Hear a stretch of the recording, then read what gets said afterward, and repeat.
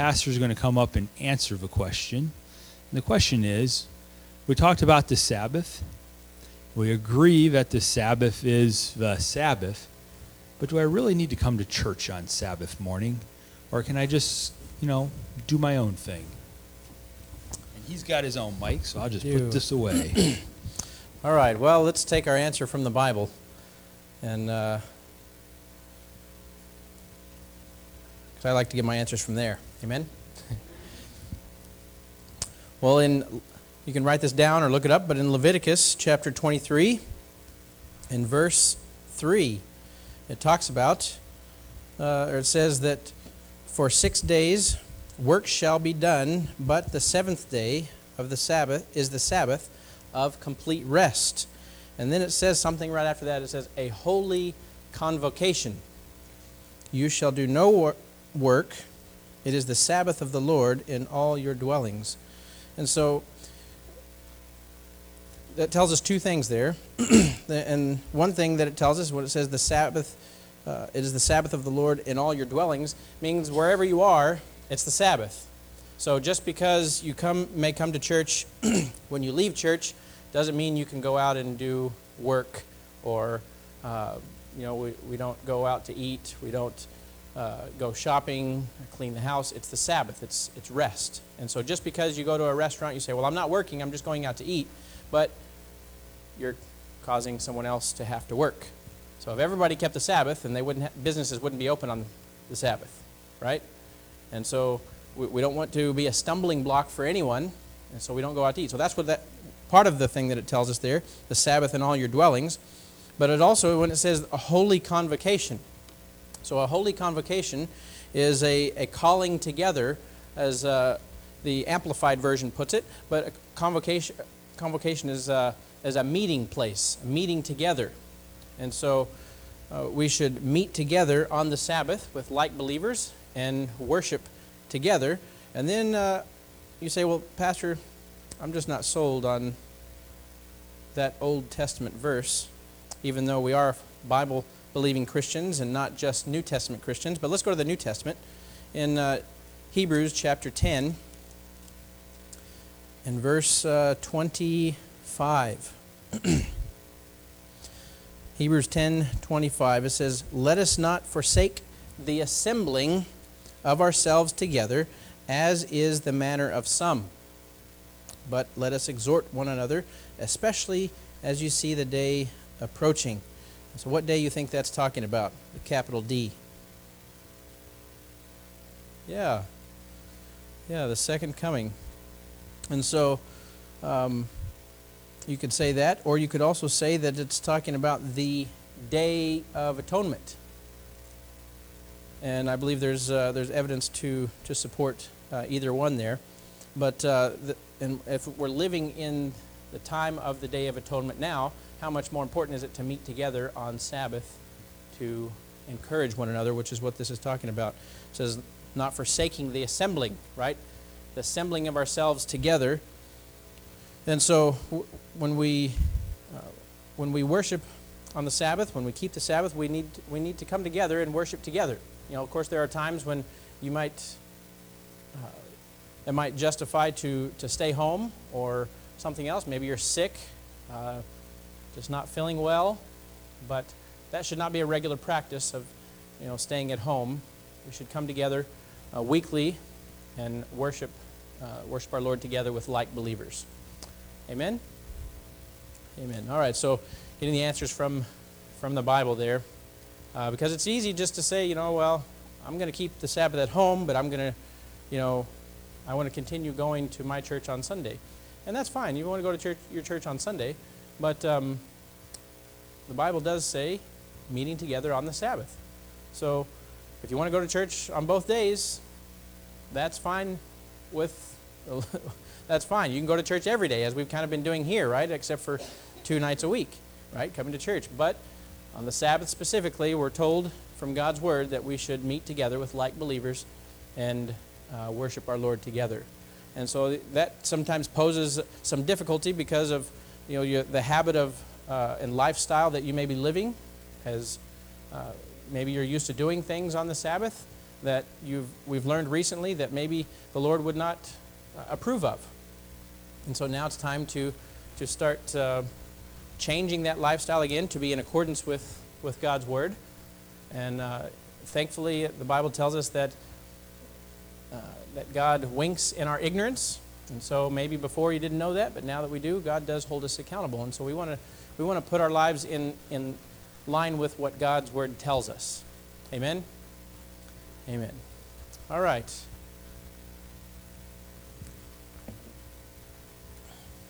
Well, tonight we're going to talk about Jesus on hell fire.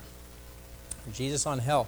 And so this topic tonight, many Christians have an understanding of what this topic is, but there are also opposing ideas out there, just like the topic of death, what happens after you die. And so as we go into God's Word, just pray that God will reveal the truth to you and what His Word says. We're going to examine much of Scripture, but before I get too much into the topic, though, I'd like to do what we always do, and that's say a word of prayer. So if you'll bow your heads with me. Dear Heavenly Father, we ask that you would be with us again this evening. Lord, you've been with us night after night as we've opened up your Word. We ask that you would give us wisdom. Send your Holy Spirit to give us understanding. And Lord, speak through me. Give me clear speech, clear thoughts. Give us all clear thoughts, Lord, and wisdom to understand. In Jesus' name, amen. Have you ever visited hell before? I'm not talking about Hell, Michigan here.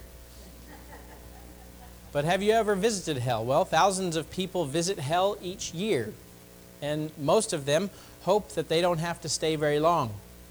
It's extremely hot with a barren, jagged landscape. You certainly would not want to spend the rest of your life in extreme heat and in this desolate spot.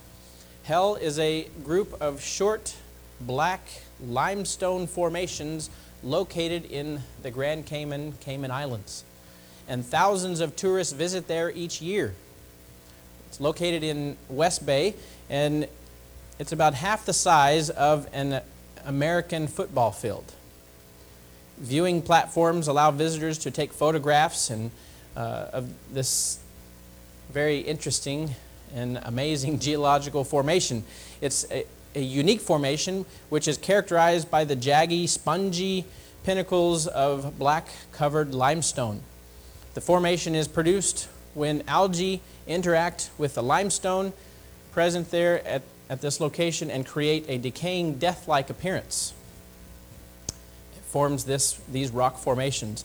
And so it almost appears as if the entire place was scorched and completely destroyed. There are numerous versions of how hell received its name, but the most popular is the idea that when people looked at this blackened, isolated location, they exclaimed, "My, this is what hell must look like." And so it is also claimed that the name hell is derived from the fact that if a pebble is thrown out into the formation, it echoes among the limestone peaks and valleys and sounds as if the pebble is falling all the way down to hell. But regardless of how it first came to be called hell, the name stuck, and the idea or the area has become a tourist attraction featuring fire engine red hell-themed post office from which you can send postcards from hell, and a gift shop with souvenirs from hell. Ironically, some of the stores in the area feature prominent quotations from the Bible on their sides. Maybe it is time to discover what hell is really like. So is hell a spot at the center of the earth? Are millions suffering there right now? Would a loving God torture people in hell for millions of years has been the question on many Christians' minds, many people's minds. let's see what the Bible really has to say about hell, and we will discover something far more amazing than a desolate location called hell in the Cayman Islands. And so when it comes to this subject especially, and all subjects, we need to go to the Bible for our answers. If it's in the Bible, I believe it. If it disagrees with the Bible, it's not for me. Is that everybody agree with that? Okay, good. And so many traditions about hell actually disagree with some very plain statements about God's judgments that we find in the Bible. The book of Revelation describes a lake of fire on the surface of the earth, a huge inferno in which those who are at war with God are consumed. And here is how it describes the destruction of those who, led by Satan, try to take the city of God at the end of the millennium, as we talked about last night. Remember, we talked about a couple nights ago how we're lining up the fence posts, right? The fence posts of truth. And so some of the things that we said the last couple of nights may have been a little confusing because it doesn't line up with some of the fence posts that you already have in place in your own mind. And so now we're lining up the fence posts of this topic here. But let's see what this says. Revelation 20 verse 9 says, "They went up on the breadth of the earth and surrounded the camp of the saints and the beloved city." And so in our study on the millennium last night, we learned that when Jesus returns to the earth, He resurrects the righteous dead, those who have committed their lives to Him during their lifetime, and these come forth from their graves and rise to meet the Lord in the air. Together with the righteous living, they ascend to heaven, and they spend 1,000 years with Him there. Those who have rejected the Holy Spirit, speaking to their hearts, are terrified at the second coming. They cry for the rocks and the mountains to fall on them, and they are slain by the brightness of the coming of Christ. During the 1,000 years, the earth is desolate of all human life, and Satan is bound here with his wicked angels for the entire millennium. At the end of the 1,000 years, God is in an amazing display both of power and grace. He moves the very headquarters of the universe, the capital of the universe, to this planet that has been the scene of such rebellion and suffering. Okay, we saw that last night. The holy city, the New Jerusalem, the camp of saints, it descends to this earth. The wicked are resurrected, and during their lifetimes they gave their allegiance to Satan, and when they are resurrected, they immediately fall into the rank under Satan's leadership at the legions of the lost, and they rush up and try to take the city. All right, so verse 9 continues and it says, "And then fire came down out of heaven and devoured them." What do you think of when you think of that word devoured?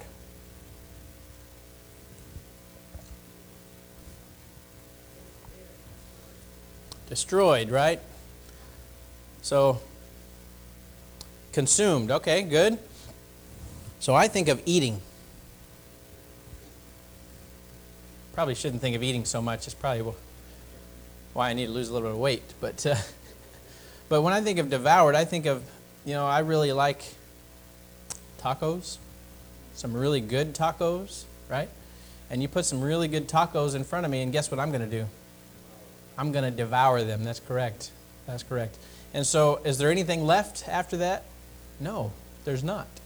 But it says, fire came down from God out of heaven and devoured them. So the Bible describes this judgment as the second death.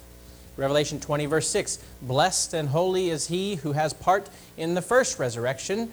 Over such, the second death has no power." So what does the Bible mean when it talks about the second death?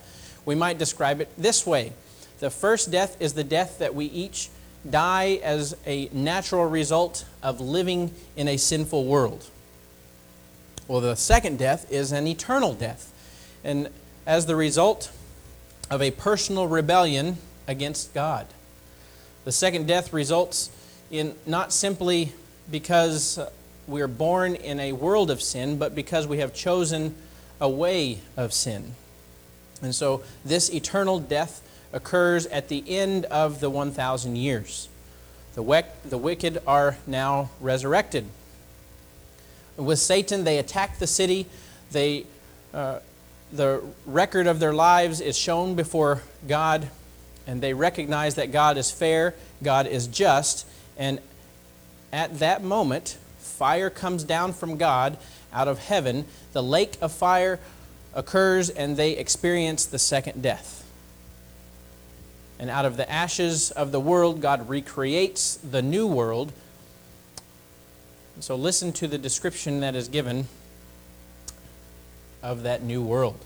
Revelation 21, verse 1. And so just to set the context here, we just had all of this take place, the second coming, the 1,000 years. At the end of the 1,000 years, the second resurrection, they'd go to overtake the city, and then before they're allowed to overtake the city, they are shown the record of their lives, and that's when they confess that Jesus is fair and He's righteous and true.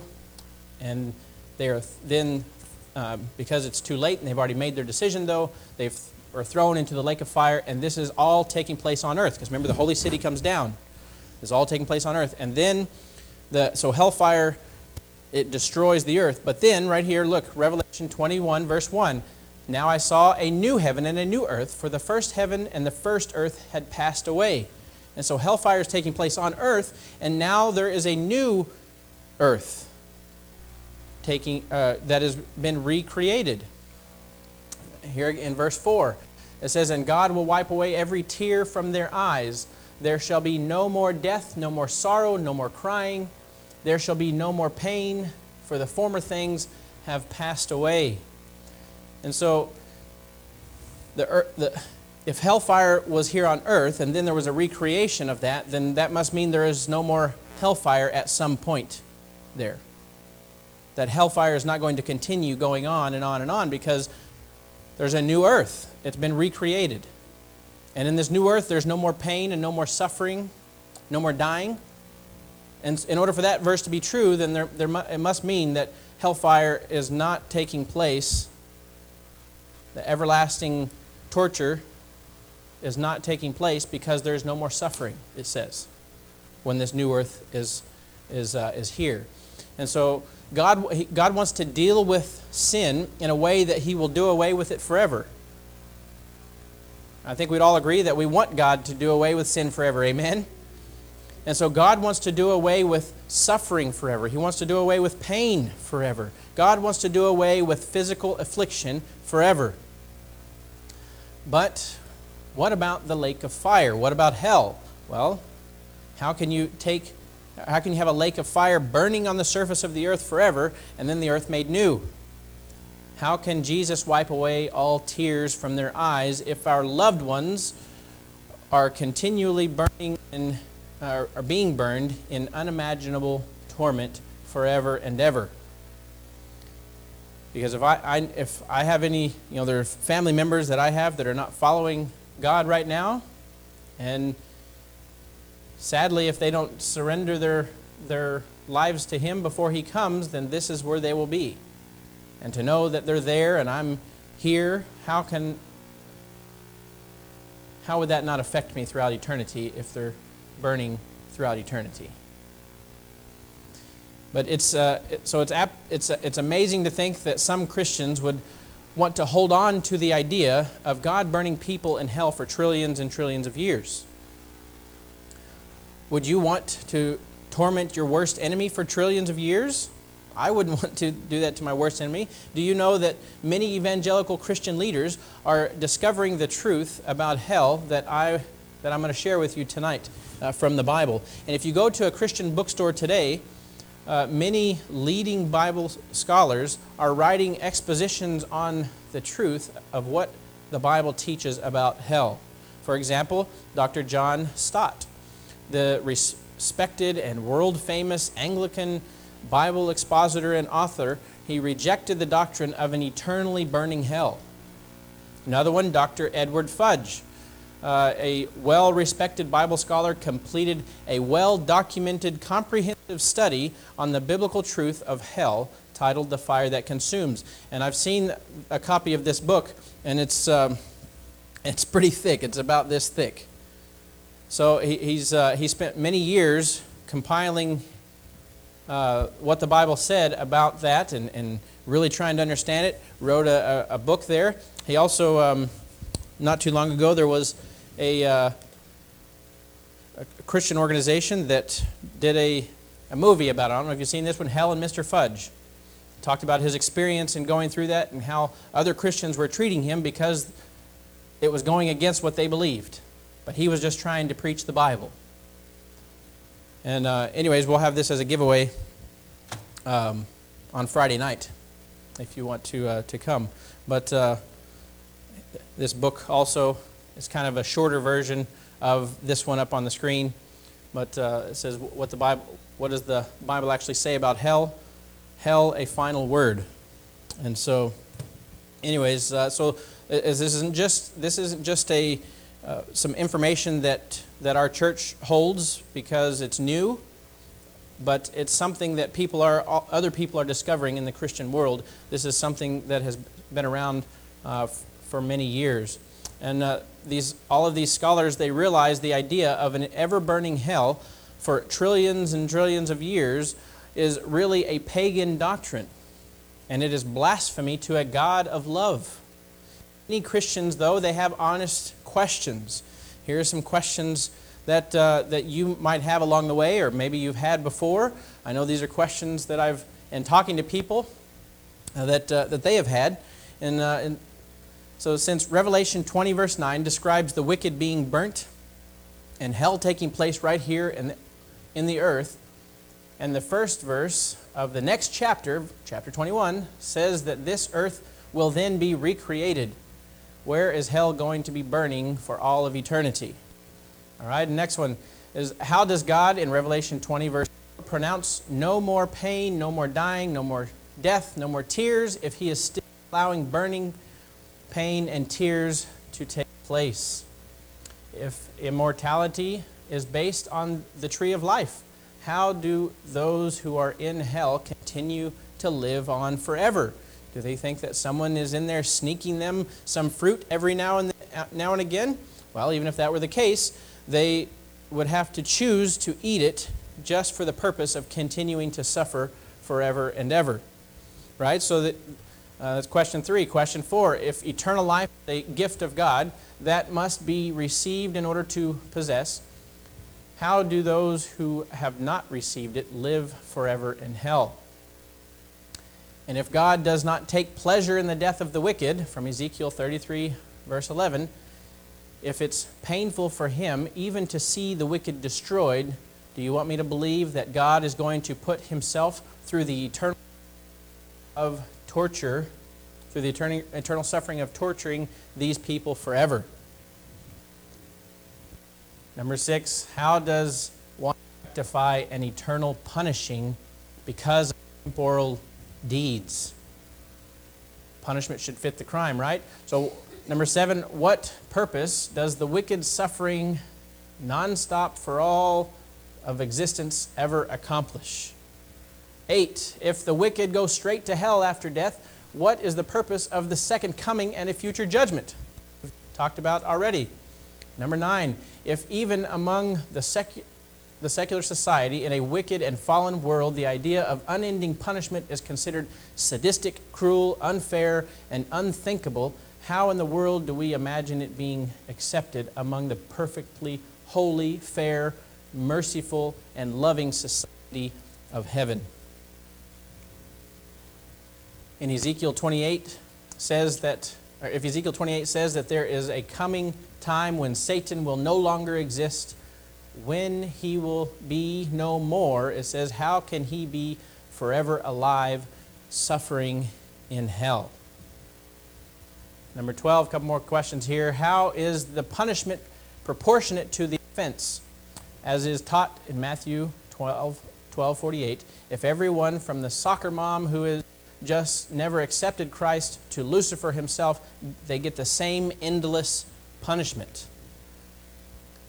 If the wages of sin is eternal punishing rather than death, how did Jesus pay the full price for sin by dying if he is not still being punished? And so those are some questions that I've had, and those are questions that some others that I've studied with have had.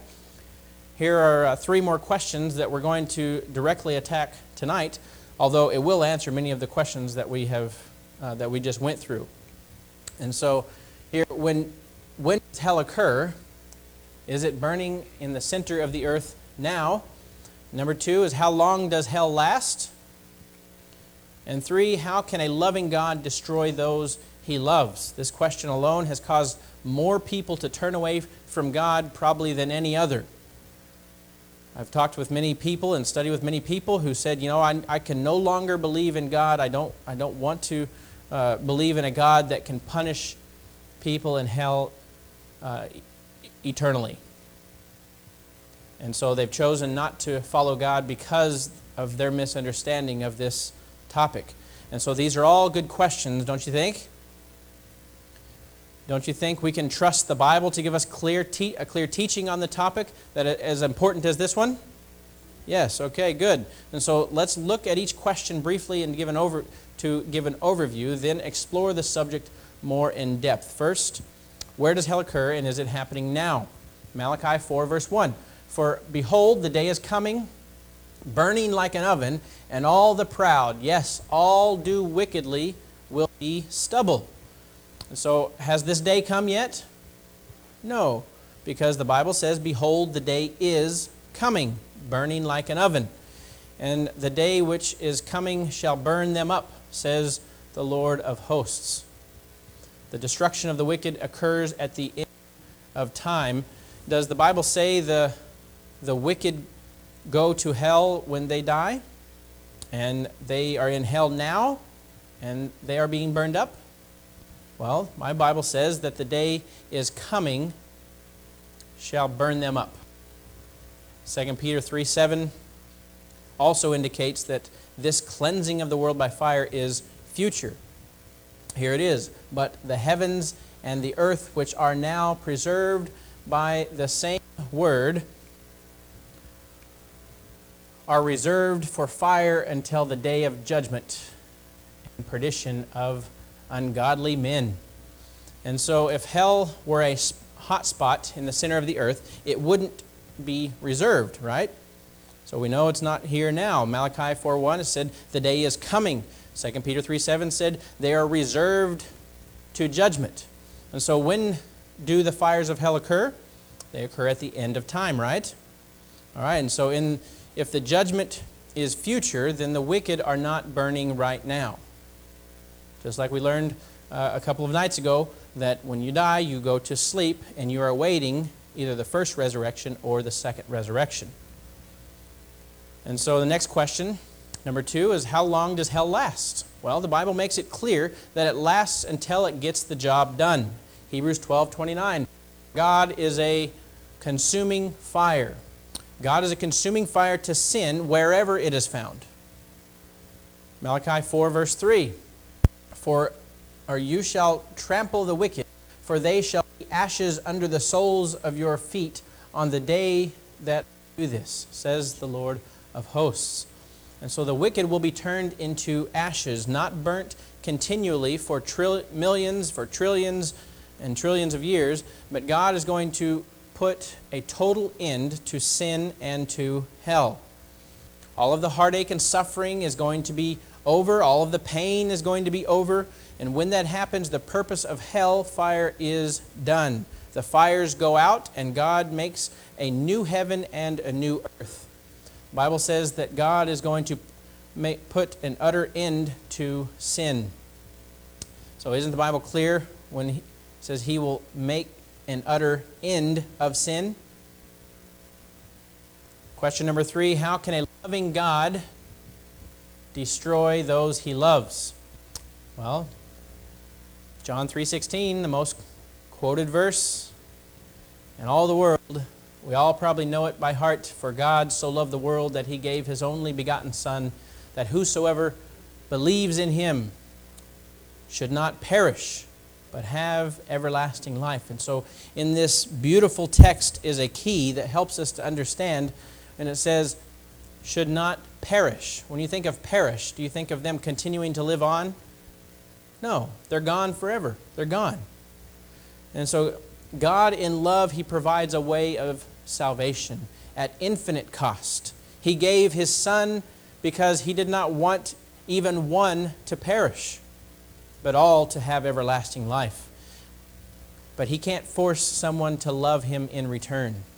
A loving God doesn't bring the unsaved to heaven where there is unselfish love, because they are filled with selfish hate. And for Him to bring them there, He would have to do some cosmic surgery on their brain. God gives people the freedom of choice. Therefore, He honors their choice. They have turned their back on Him, and they do not want His love. If they cling to sin, then they, along with their sin, are destroyed by the presence of His glory. The idea that God would punish them forever for a few years of their hatred and rebellion is not from the Bible. It is a pagan doctrine that came into the church. And you may wonder, well, how did it come into the church, and how come we don't know this now? Well, I'll tell you an illustration.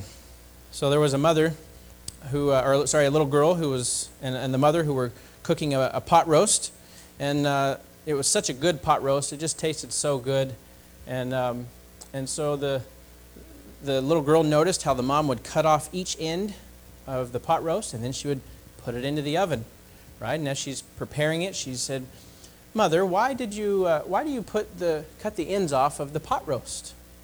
And she said, "Well, I don't know. I guess that's just because how my mother did it." But her mother happened to be there, so she said, "Well, why don't you go ask Grandma?" And so she went and asked Grandma, "Grandma, why do you cut the ends off of the pot roast before you put it in?" And she said, "Well, I don't know. I guess I never thought about that. That's just how my mother did it." And so her mother happened to be there. And so she said, "Well, let's go ask Grandma, great grandma." And so they went and asked, "Great grandma, how come you cut off the ends of the pot roast before you put it in the oven?" And she started to laugh a little bit, and she said, "Well, that's funny." She said, "Because when I first started making pot roast, I had a pan that was too small.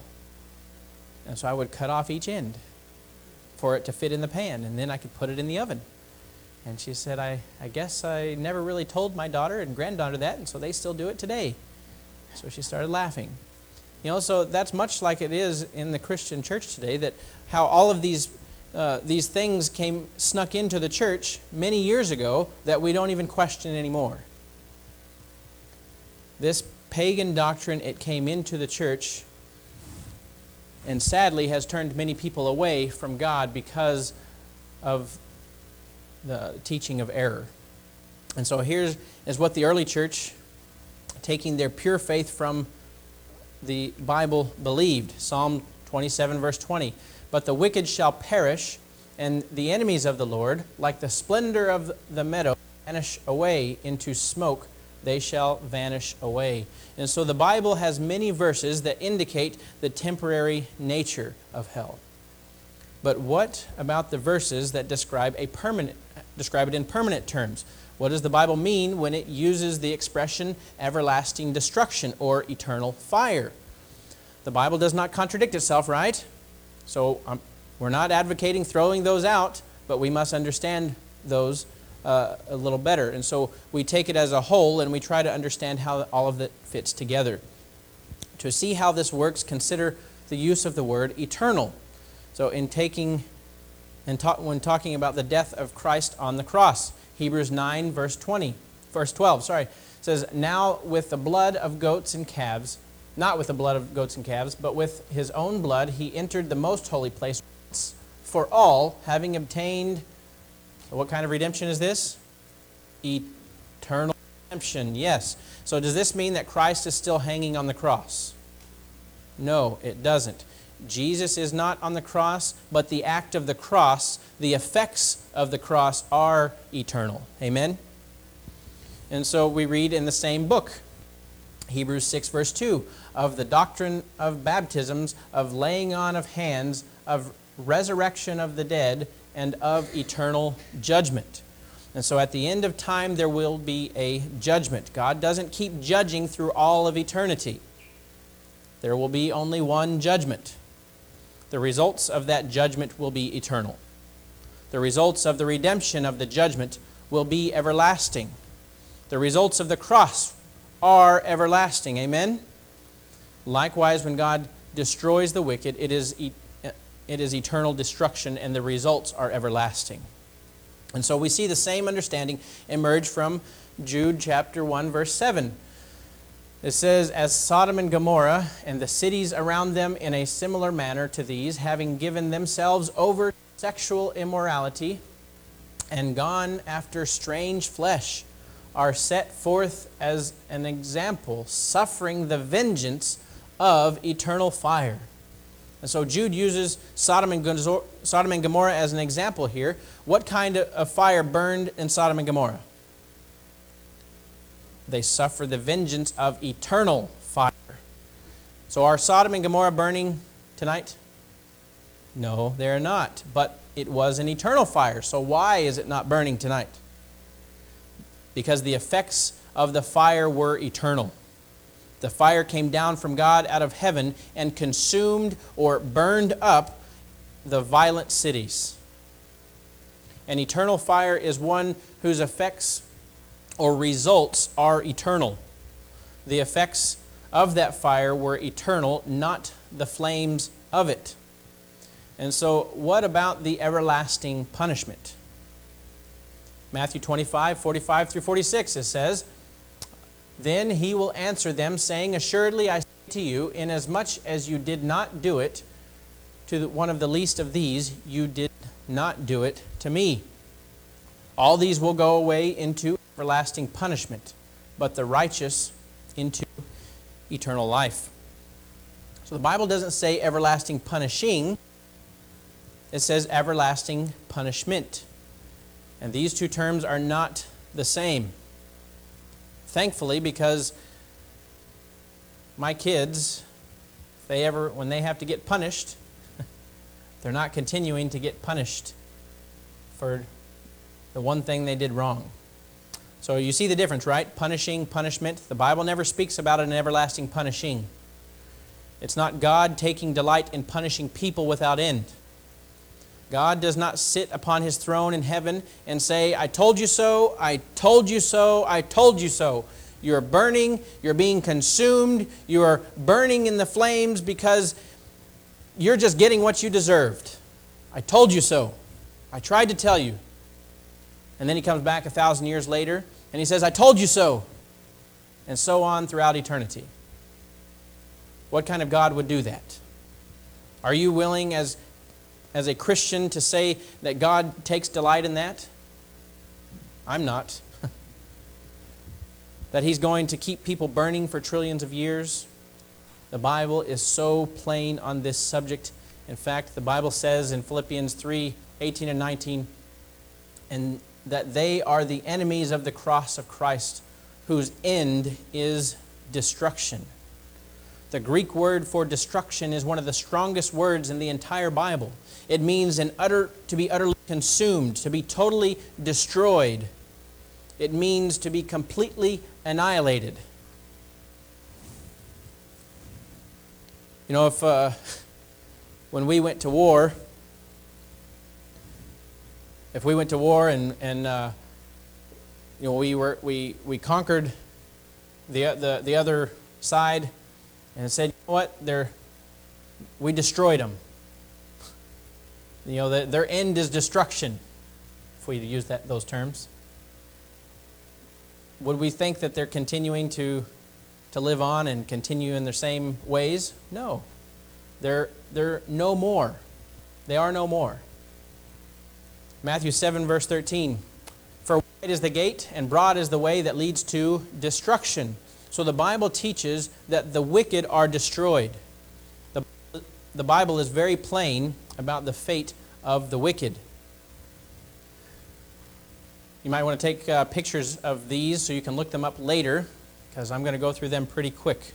And there's about about five slides, I think, going through all of these. All right, so as soon as you let me know your phones are ready to take pictures, follow the road. The fate of the wicked is they follow the road which leads to destruction. They suffer destruction, suffer everlasting destruction. The fate will be consumed.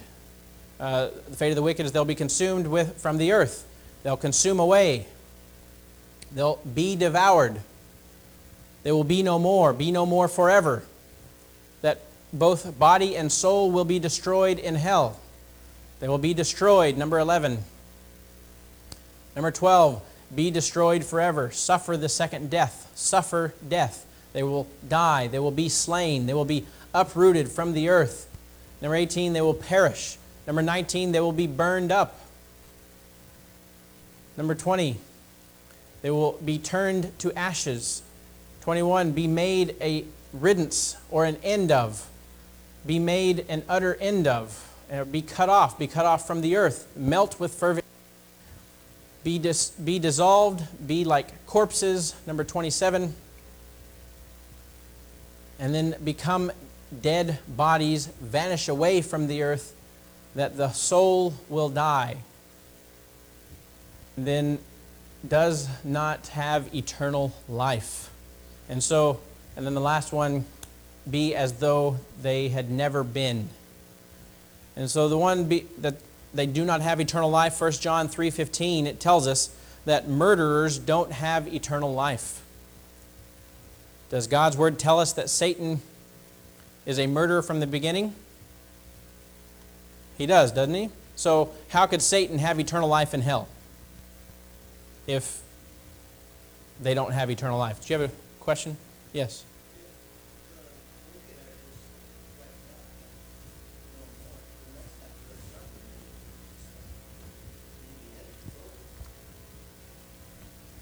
Yeah, there will be no more. But there will be a time of suffering for them. And then number 32, be as though they had never been, in Obadiah 16. And so this here is a key text, because the Bible says that it will be as though they had not been. God has given them the opportunity to live. God has given them the opportunity to enjoy life, and they've turned their backs on Him. And a loving God cannot take them into heaven to start the rebellion, to start sin over again. A loving God has allowed them to live now. A loving God has appealed to them to be saved. But this loving God, He does the best a loving God can do. They are consumed in the presence of holiness, and they are consumed in the presence of righteousness. They suffer for their sins. Now, friends, don't misunderstand me. There is suffering in hell. There is pain. The greatest pain, though, isn't physical. The greatest pain is that agony of knowing that I could have been in heaven. I could have been inside that city. I could have been rejoicing. I could have lived with Christ forever. Eternal joy could have been mine. Now all is lost. The last one, Satan will be totally destroyed. Isaiah 7, verse 14 says, Satan will be totally destroyed. Satan is gone. Evil angels are gone. Sin is gone.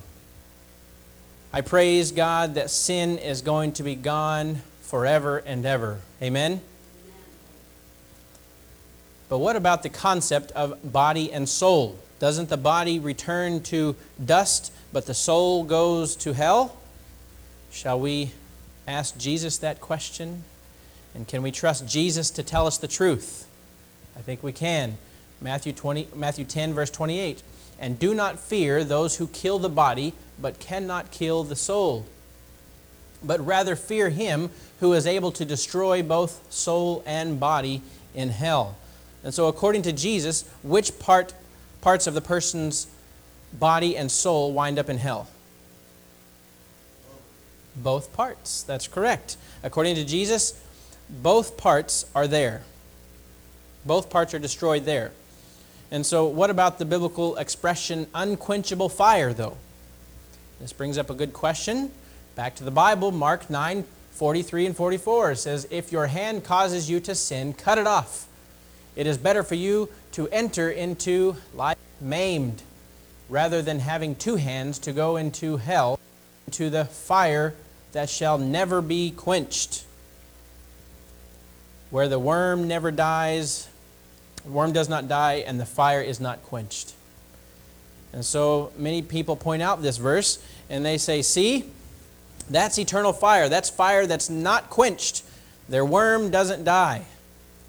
Notice it doesn't say their immortal soul doesn't die. It says their worm doesn't die.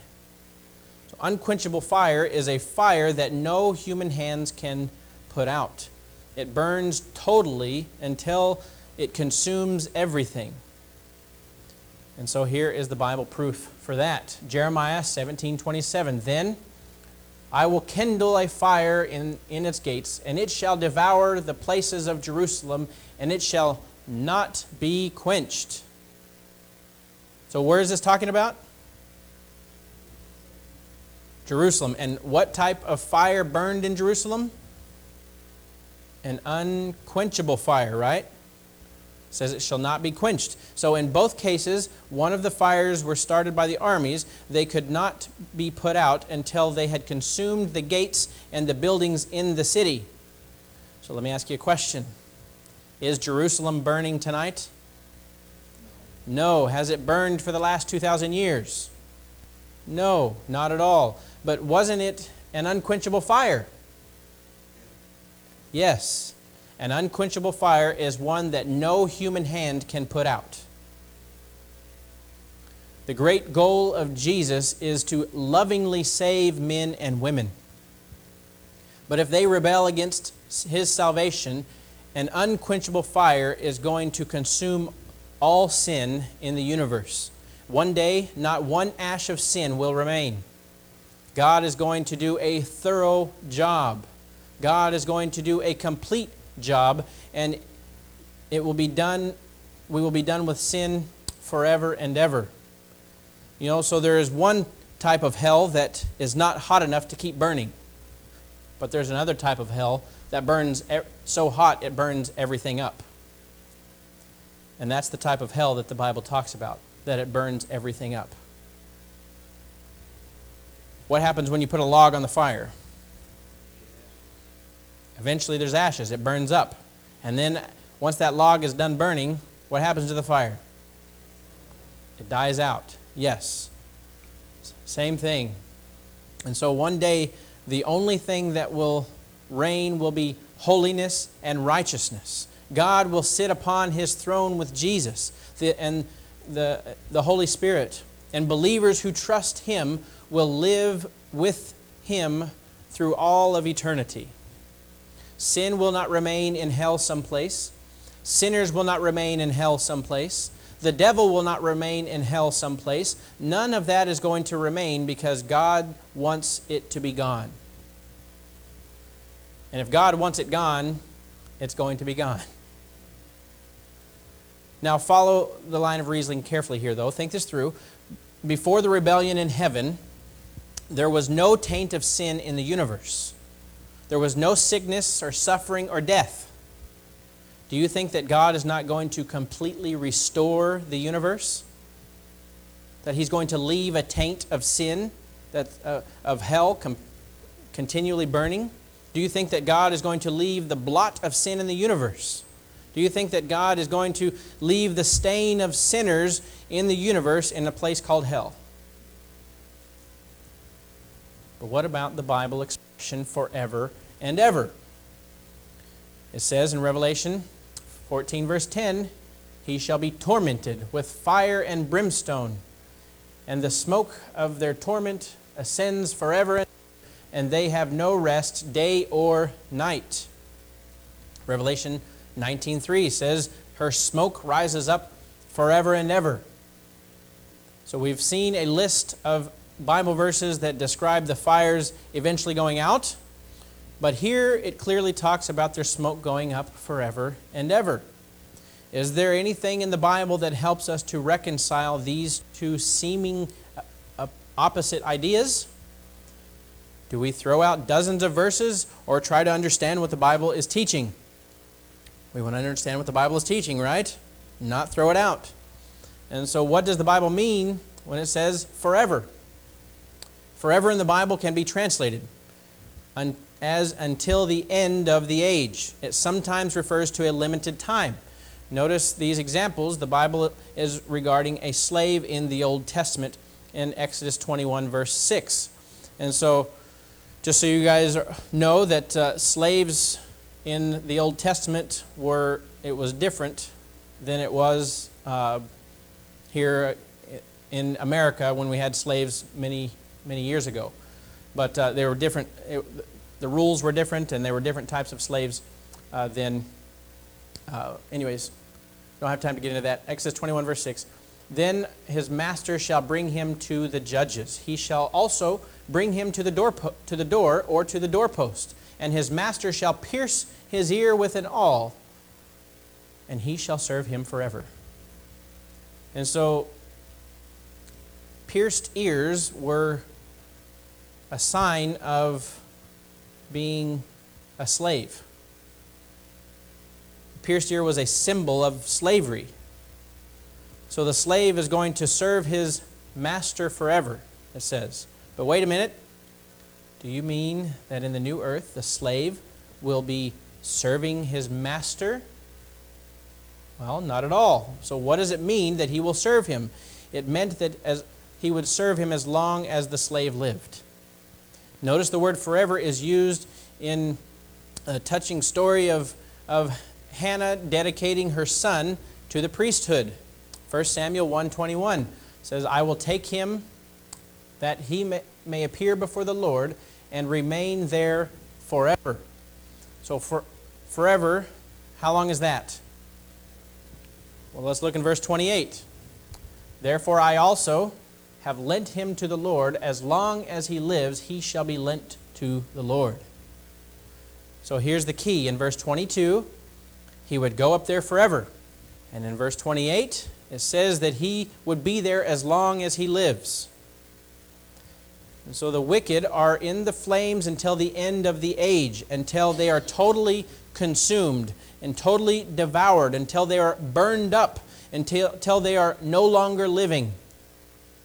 When Christ comes the second time, the wicked, the unbelievers, are reserved to judgment. And so sometimes people ask about the parable of the rich man and Lazarus.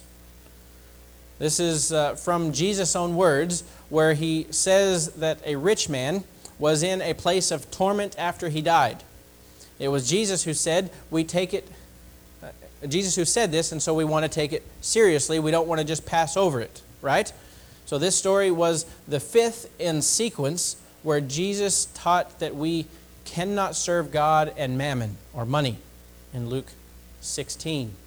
And so this is also in the middle of several parables. So parables weren't meant to be taken literal, but to be symbolic. So in Luke 16, 19 through 27, Jesus tells the parable of a rich man who lived and ate luxuriously while a poor beggar named Lazarus would hope for a few crumbs to fall from the rich man's table from the rich man's table. Then both men die. Lazarus goes to meet Father Abraham, while the rich man goes to a place of torment, where he pleads for Abraham to send Lazarus with a little water to cool his tongue. And so the question simply comes down to how to interpret parables. If we must interpret all details of parables literally, then we must conclude that Abraham's bosom must be very large for all of the people who go to heaven to go there. And if this story is literal, and the place we go is Abraham's bosom, then how big is that going to be? He's more than just a giant. If you are a Christian and you believe that this is literal, then you believe that people in heaven can see people in hell and that they actually have conversations. But I don't know about you, but I don't want to have any conversations with people that are in hell. That's just cruel. I don't want to see anyone like that. And so if you say that this soul in hell is talking about physical things, it's talking about fingers and eyes and tongues. You see, in the Old Testament, the Jews believed very clearly that riches were a sign of divine favor and that poverty was a sign of divine displeasure. Divine displeasure from God. And so this is actually where the prosperity gospel started. Jesus was not a rich man. He rode into town on a donkey. He was not able to relate to the lowest, he was able to relate to the lowest in poverty. People today who live luxuriously make it harder to relate to and reach those who are living in poverty. They limit themselves to only being able to reach the wealthy, and that is needed. But that's just, they just limit themselves to that. And so the wealthy is a smaller population. Jesus wanted to be able to reach everyone. Jesus turned it around, though, this parable, and he showed that God judges man on how they lived. And the writings of the Bible are sufficient to reveal our duty to our fellow man. The parable provided a vehicle for making the teaching startling clear to the Pharisees and the Sadducees, or to the Pharisees and all of the audience that were there. The Pharisees were familiar with this parable that Jesus gave. It wasn't one that he just made up. He put a little twist on it. But this parable can actually be traced all the way back to the times of Babylon. But like I said, Jesus put a different emphasis on it that when he told it this time, and that targeted them specifically, and that's why they didn't like that parable. And so the Scripture says clearly that the wicked will be as though they had not been. Sin destroys. It destroys our lives here, and it will destroy them for all eternity. Jesus offers us the abundant life. Matthew 13, verse 50, and cast them into the furnace of fire. There will be wailing and gnashing of teeth. Why this mental agony? Because they know that what they could have had. They know that they could have lived, but now they are lost. Christ made provision to save every human being. Christ walked into the fires of hell and experienced it so we didn't have to. There was no smoke or flame on Calvary that day, but Christ tasted the mental agony of every lost soul. And it was on a cross that Christ, bearing the guilt of humanity, cried out, my God, why have you forsaken me?" There on the cross, he went through the pain, the suffering, the agony and condemnation, the weeping and gnashing of teeth that the soul separated from God will go through in the last judgment. Ezekiel 18:23 says, "Do I have pleasure at all that the wicked should die, saith the Lord, and not that he should turn from his ways and live?" What a question. Before the whole universe, he asks this question: do I have any pleasure at all that the wicked should die? He answers it in verse 32. "For I have no pleasure in the death of one who dies, says the Lord. Therefore turn and live." God is pleading with us. He's saying, I have no pleasure in the death of the wicked. My fiery presence will consume and burn up sin at the end of time. Sin will be no more, and at the end of time there will be a new heavens and a new earth. Thank God because he reaches out to you and me. Thank God because he offers us life so that not one man, woman, boy, nor girl need to be lost.